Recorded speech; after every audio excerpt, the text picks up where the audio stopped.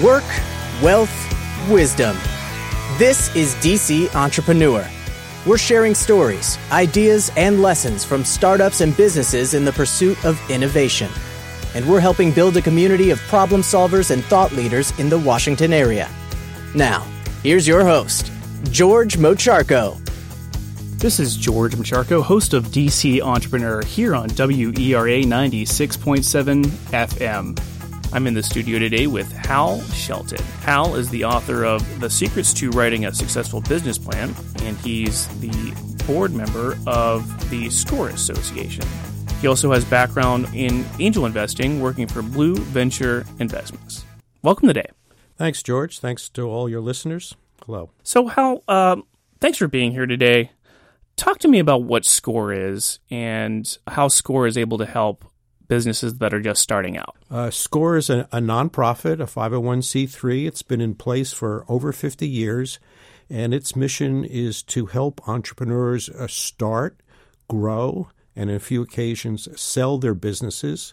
Has a number of products around that. The key one is mentoring, and the good news is it's all free. And we have lots of different models to do it. The most popular is one-on-one, face-to-face mentoring, but you can also do email mentoring. There's video mentoring. And the way to make contact is just go to score.org, and you'll be put in your zip code, and you'll find a location near you. Here in the D.C. area, it's one of the largest chapters. In fact, there's 300 chapters nationwide with 11,000 volunteers. And in the D.C. area, the main office is downtown on the ground floor of the SBA headquarters building. But we also have a branch out here in Arlington, co-located with the Arlington Economic Development Center, which people find very convenient. Oh, that's great to know. So Arlingtonians are able to go to AED and stop by. Are your offices there, or do you meet there? So we have offices there, and we have mentors there, I think, 4 days a week.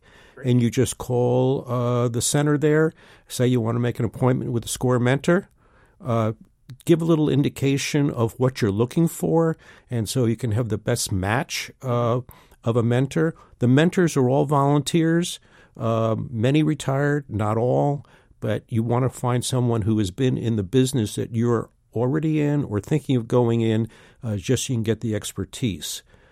Additionally, if you go to the website score.org, there's just lots of information about small businesses. There's templates for business plans, for financial forecasts. There's podcasts, there's webinars, and lots of information all about small business. That's great. Now, you're a SCORE board member, and you also have written this book here called The Secrets to Writing a Successful Business Plan. And one of the things that I know a lot of incubators and business accelerators recommend is that businesses start with a business plan.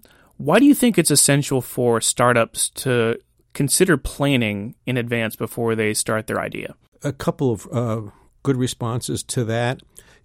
The entrepreneur starting a business is going to spend probably 60 to 100 hours a week. You're all in if you're going to be successful. And to start off, it's hard to find funding, so you're going to put your own personal resources in. And so it's your time and it's your money and it's all your energy. And you just want to have a sense that, at least on a paper exercise, that the idea you have is both viable and feasible. And make sure you got the right assumptions. You should not go in with the thought that everything you put on paper is going to turn out exactly that way, and the chances are unlikely to do that, but at least it will give you a plan. And most of the people think that writing a business plan is for the end result of getting money, and it does have that purpose, but the key thing for writing a business plan is to have your own roadmap. Okay. I'm reminded of a cartoon, and I think it originated with Alice in Wonderland, and it's a person coming up to a four-way intersection, and there are directional signs everywhere in all directions, and the caption says, "If you don't know where you're going, any road will get you there." I'm familiar with that one.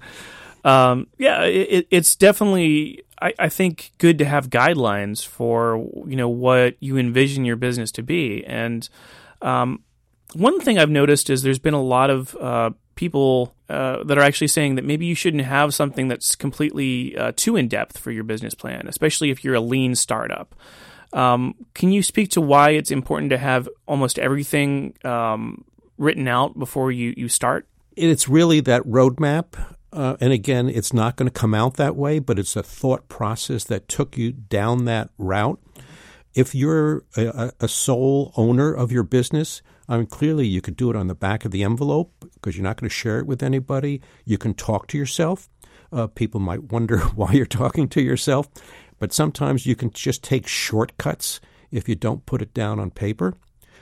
Many tech startups are multi-owner businesses. You have a marketing person, a CTO type person, and others. And I have found, and through personal experience, and some of it not good, is that people have different expectations of how they're going to approach the business. They have different expectations of the results. And if they don't talk it out and put it down on paper, sometimes there is a shortcoming. And I can give you an example. In our angel group, we invested in a tech startup. 3 great entrepreneurs had a great message, had great, good traction. They really knew what they were doing. 6 months into it, one of the founders said, "I'm out of here." And we said, "You can't do that." And he said, "Of course I can do that. I'm out of here. And besides, I'm leaving all my founder shares on the table. I'm leaving all my options. I just can't work with my 2 co-founders. We have different ideas on how this business is to run." He left. The other 2 said, "We can do it without him." 3 months later, they closed the business. Shame on them for not having figured it out and worked it out and talked it out, and shame on us in our due diligence process for not having found it. Hal, talk to me about why you wrote this book, The Secrets to Writing a Successful Business Plan. Talk to me about your thought process and why you felt it was essential to have a book on writing business plans. The simple 3-word answer is extend my reach. What I mean by that is, so I have been a SCORE mentor now for 11 years, and I've worked with about 1,200 entrepreneurs, most of them around business plans and starting a business. I said, and I do it one-on-one, and I said, the sad news is that about 50% of all businesses will fail in their first 5 years. That's SBA data, and that data hasn't changed over the years. And I said, well, how do I get the message out in a faster way? I said, I can go public speak, I could do a lot of things, but the book lets people read it at their own speed and at their own time, and it basically encompasses all the things I say and talk about in my one-on-one sessions. And in the 3+ years that the book has been out, it's been available to over 12,000 folks. And so that it proved my point of being able to extend my reach much faster than I could do one-on-one. And so this is the second edition of the book. When was the first edition published? The first edition was January 2014, and 3 years later, January 2017, I came up with the second edition. It's 100 pages longer. It has a key new chapter that addresses the issue that startups face in their first 6 months or so, like how much should I pay myself? How much cash should I have in the business? I had a business plan before. When should I update it? And things of that nature. Yeah, those are all good questions. So let's talk about business plans now for a moment. Do all business plans have to have this 30-page format, or can they be shorter than that? They can be substantially shorter than that, and because of this myth that they're all 30 pages and 15 of those are financials, which many people are afraid of, they don't write a business plan to start with. I have seen very effective 4 to 6 to 8-page business plans. If you're a home-based business and you're a service-based business, and you're not asking for money up front, you're going to have like an 8-page business plan. The biggest section is going to be marketing, and it's going to address, who are my customers, what my competition is about, and how am I going to drive traffic to my front door. the biggest issue for all startups is how do I get that first 2, 3 paying customers? You're going to have maybe one page on yourself. If you're a service business, you're selling your expertise and people want to know why you're the right person to provide it. And you might have one page on financials, demonstrate to yourself, here's my gross margins, here's my profit, and it satisfies my personal financial goals. Who is a business plan for? Is it solely for, banking institutions that are going to loan you money, for investors? Is it for the entrepreneur themselves? I mean, who reads business plans and who has kind of a vested stake in reading a business plan? It's all the above. The first thing is the business plan is for you. Subsequent to that, you might have different versions of the business plan for the funder, be the bank or the angel. You might making a pitch to a big customer who wants to know about you. You might be buying something, and so a vendor wants to know about you, and you're going to tailor that business plan to meet their needs. If you think of the bank, which people usually think of first, and you think about a small business officer at the bank, she's going to have 40 to 50 of these proposals on the table on her desk. Mm-hmm. And you need to write it in a way that she's comfortable with. And what I recommend is you go to your bank, find the small business loan officer, take no paper, talk about that you've been with a bank customer, they know you, you're planning to start a business, or you're in business and you're thinking of a new project or a product extension or a new office or whatever it is. You're working with SCORE, who you're working with. You're going to write a business plan. What does she want to see in your business plan? And then you put it there. Yeah. And you make her life easy and you make it easier for her to make the decision you want her to make. So what would you say is the main challenge for startups and small businesses whenever they're just starting out? The key challenge is to get paying customers. You mentioned earlier, didn't you quite use the word, we call it the value proposition, and being able to demonstrate almost in an elevator pitch kind of thing, what problem are you solving that someone wants to pay for? And the expression of that, it doesn't come easy, and you really have to work at it. And one of the benefits of a business plan or the business plan process is to help in that messaging and how it all ties together. And as your business changes over time, your messages will change, and how to do that in a consistent way. So let's switch now and talk about your work in investing. Now, you're an angel investor. What kind of things do you look for in businesses? And whenever they're going to pitch, what are the kind of things that they need to ask whenever they're looking to get somebody to invest in them? So the two-part question, and the first is just general funding. And the way I try to think about that is you're shopping for money. Okay? And so an analogy, if you want a bicycle, you don't go to a barbershop, right? And you can think of every other mismatch. So the same thing is true with your company, your startup, or your existing company. How much money are you looking for? Is it under $5,000? Is it under $100? Is it more?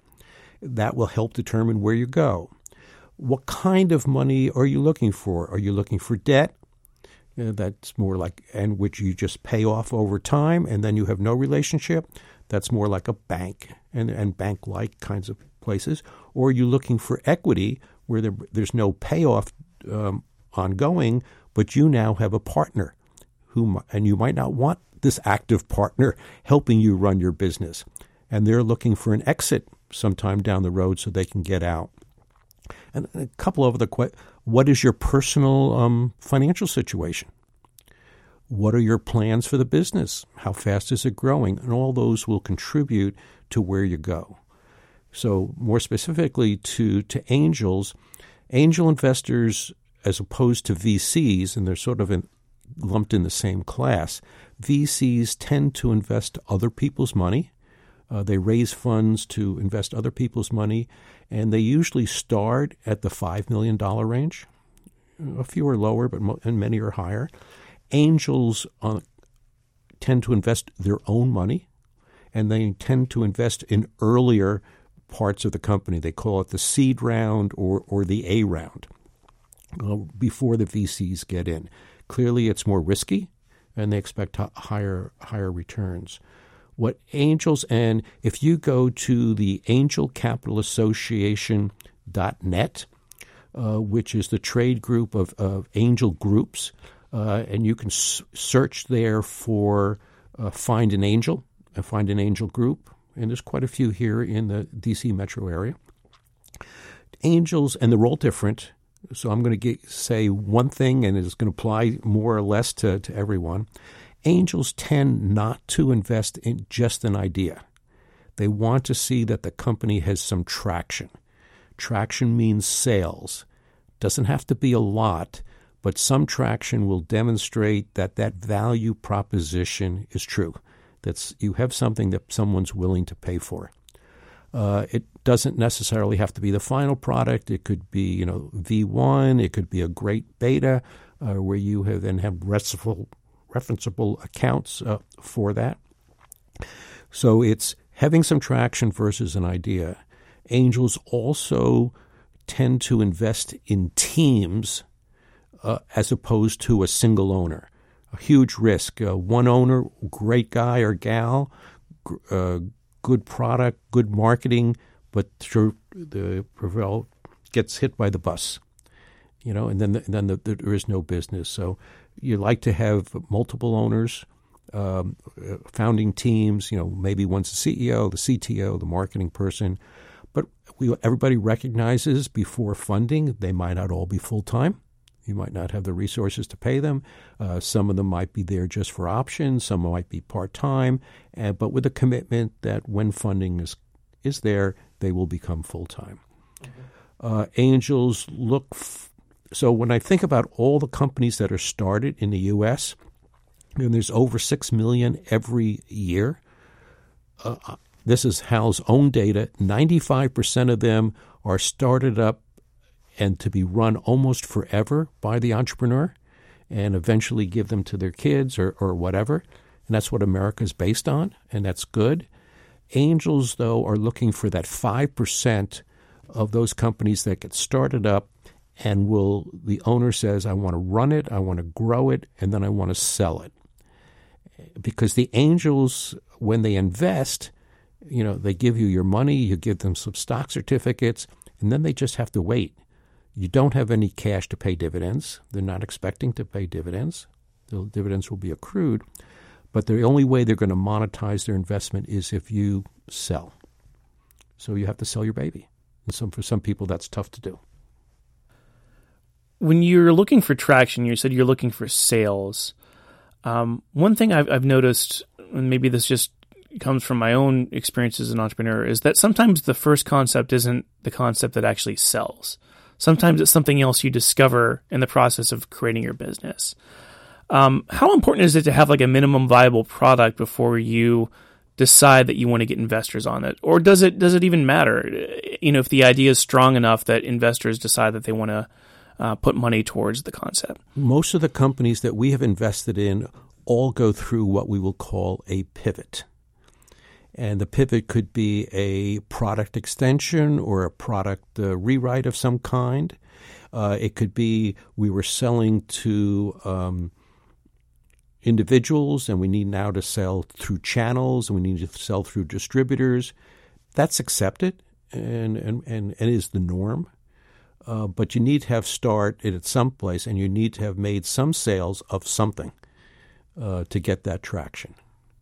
Talk to me about Blue Venture investors. What's the investment approach that you have whenever you come to a decision on investing in a company? Like, what do you have a team of investors that decide on this? How do they vet the businesses that come in there?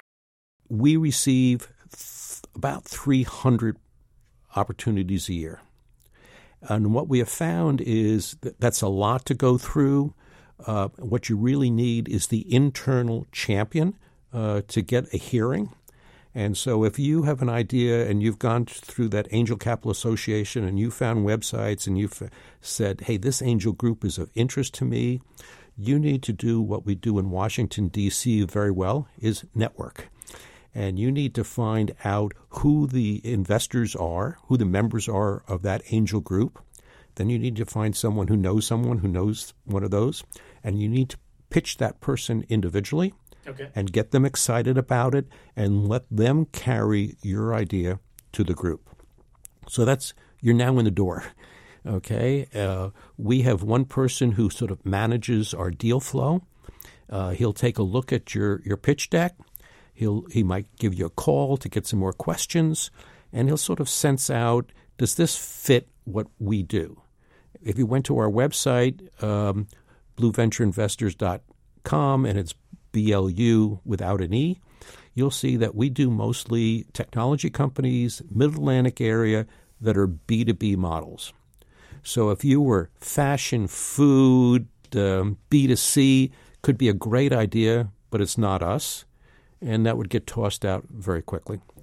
But assuming you get past that, hey, it sort of fits, you'll be invited into what's called a screening session. And most angel groups do this. This will be a group of 2 or 3 members. You'll get 20 minutes to pitch. You'll leave. The group will talk about you to decide should you be invited back to talk to the larger group. You come back, assuming you pass that hurdle, talk to the larger group, and then you'll leave. You'll get talked about. Should we start due diligence on this venture? And then after some time, the internal group will say, after going through terms, should we make an investment in this company? Most angel groups, and we are with that, probably invest in 2 to 3% on an annual basis of all the deals they see. So there's a huge compression, a big competition from that initial top of the funnel to what comes out at the end. So what types of businesses are you currently investing in, if you're able to tell us about that? We tend to invest in B2B business models, e-commerce, enterprise software. They're all technology-based. We have one medical device company, a few telemedicine. Popular now is IoT, Internet of Things, and a subset of that is the industrial Internet of Things. We have those kinds of companies. The other area that we're very active in, and is unique to D.C. metro area, is cybersecurity. Someone has told me that there are over 1,000 cybersecurity companies in the D.C. area alone. This is the Mecca. And we have an initiative of just cyber. We're investing in 10 to 15 cyber companies a year. We review them, screening sessions like every Friday, a very hot market.